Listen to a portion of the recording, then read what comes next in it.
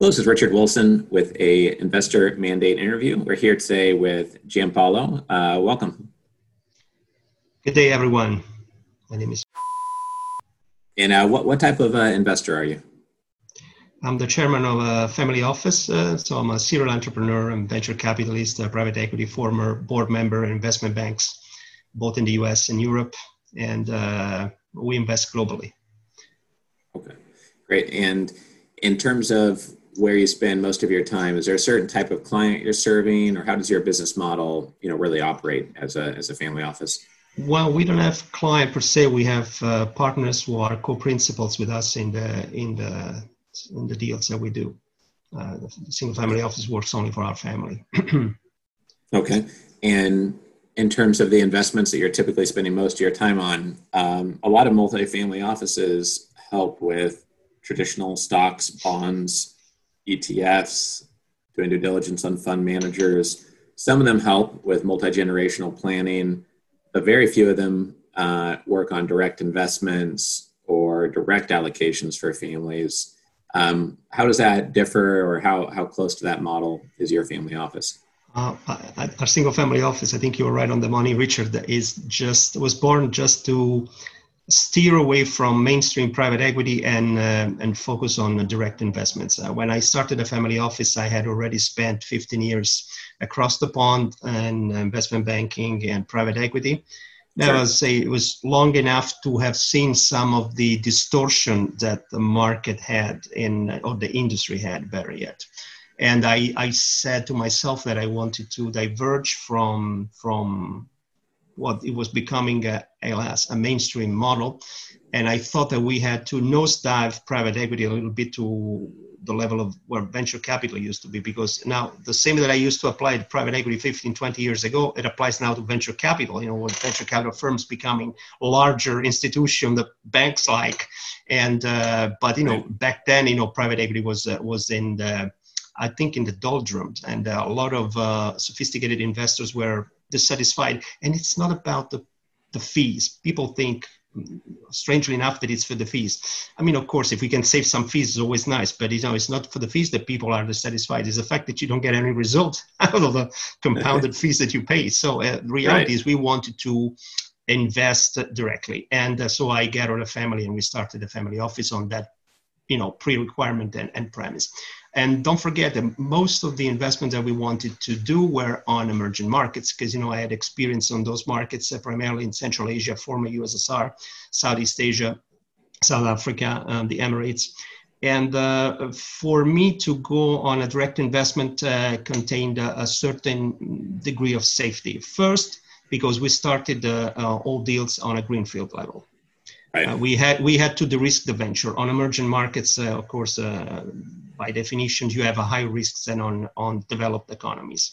On the emerging markets, they would sell you just pretty much anything and would get away with murder, because especially in a lot of those markets, that's how it's been for eons. So how to de-risk the venture was the biggest equation that we had to solve. And the only way that I knew how to de-risk the venture was to start a new venture.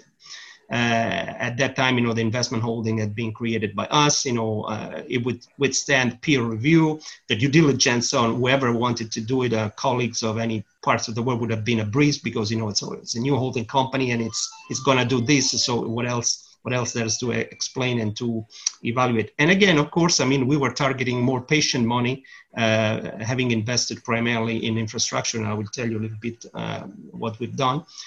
But I found at the end of the day that was a model that went down well with really all the categories of investors across the spectrum, because we had with us institutionals, strategic investors, multinationals, other single family offices, ultra net and high net worth individuals, so even the private accredited investors, and investment funds. So really, I had all the colors of the rainbow, as I said. And steering these ventures through was quite an adventure, quite an experience, and also has been quite a lesson.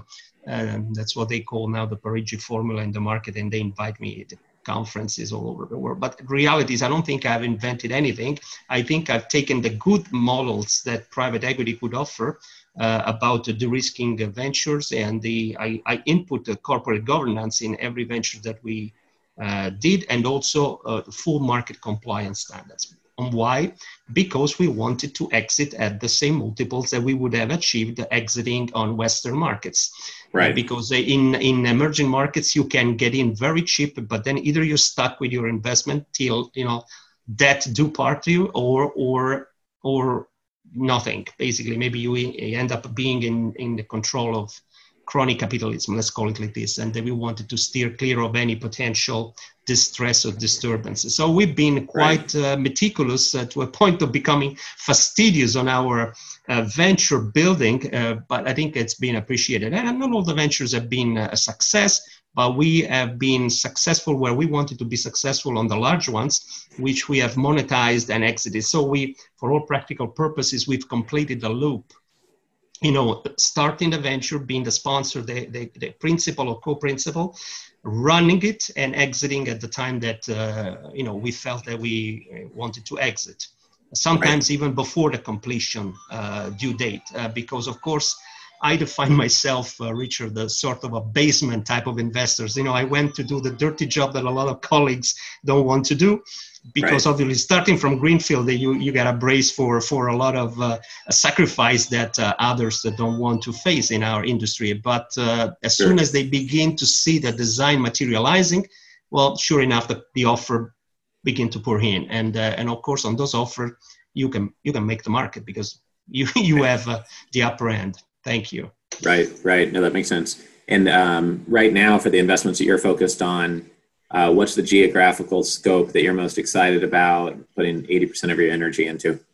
Well, we're still looking at investments on a global basis, but primarily we're focusing, across the pond, obviously, because the world nowadays, and this is even before COVID-19 came into play, the world isn't what it used to be 10 years ago in terms of globalization. We got entire portion of the economy that are under sanctions, that are countries such as Turkey that used to be the darling of the market and in the moment are in quandary, and Middle East is at war. There's a lot of situations that are not really very conducive to, let's say, taking a look at a lot of territories where to start greenfield. So we've also had, on a different part of the group advisory business, so we do it around the world with clients in 5 continents. But as I say, when it comes to greenfield investments, for the moment, we're sticking to the European Union and the United States. But of course, with a view to re-expanding when conditions will allow. Sure. Okay. And my last question is about the number one type of business, type of opportunity, or niche within a niche that you're trying to source more than anything else in terms of a type of operating business or type of greenfield opportunity. What could our members bring to you that would help you meet that goal, that investment objective? Historically, we've been investing across 4 verticals, and those are maritime infrastructure, both mobile and fixed assets, fleet, marinas, ports, shipyards, doing also some successful turnaround on those. And the second pillar was the prime derivative of the shipping industry, which is advanced logistics, transshipment ports and centers. The third has been renewables, and the fourth has been healthcare, primarily senior homes. What I'm looking at now, it's again more technology. I used to be a principal in a VC firm in Silicon Valley for over 10 years, and of course we used to do primarily technology over there. I must say that in the last year, I've seen a resurgence of interest in technology, and so we're also looking at technology deals. And I think a single-family office, more and more, whether run by millennials or by baby boomers, are also beginning to shift to this, as Europe as well as trying to catch up with the United States, and there's India and China also that are coming up. So there's a lot of interesting proposition on the technological space that are interesting for investors like us. Sure. Okay. And what would be your number one piece of advice for other investors listening here? Maybe something you wish you knew 20 years ago that would help somebody who just started their family office or who's just kind of formalizing their family office right now? Well, for sure, persistence. Just persistence is the name of the game. All other quantities being equal, because at the end of the day, whatever advanced know-how we all have, it's a commodity. And Right. so it tends to be commoditized, and it only loosely correlates with the job at hand. So I think we need to adopt soft skills, and one of them is resiliency and persistence, really, to be flexible, because we live in a liquid environment. And again, Right. this is not because of the contagion, but it's just always been liquid. The market is like, the ocean. There's always waves, and like the atmosphere, there's always turbulence in the air. Nothing ever stands still. And I think we tend to categorize with our mentality because we need the comfort zone, but reality is there's no comfort zone. But so I think, being persistent and having a clear strategy at the end of the day does the trick. Yeah, I think that's great. Nobody's brought that up out of the 70 investors I've interviewed. No one's brought up that point before, and I think it's a great point. So appreciate you sharing that. What's the best way for someone to get in touch with you if they have a project they'd like to work on with you, or they want to submit a deal? Well, they can reach me via email and via LinkedIn, and on my personal website is or via email addresses. Okay, great. And if anyone has trouble getting the right email or finding him on LinkedIn, just like with any of our other investors, you can reach out to my team. We're happy, as long as you're a charter member of the Family Office Club, we're happy to get you in touch with him in terms of getting his email address, at least, so you can reach out easily. So thank you for your time today, Giampaolo, and we're happy to have you in the future, maybe on one of our virtual investor discussion panels coming up. Thank you so much. I look forward to meeting you. When conditions permit. Sure. Yes, of course. Yeah. Take care and stay healthy. Yeah.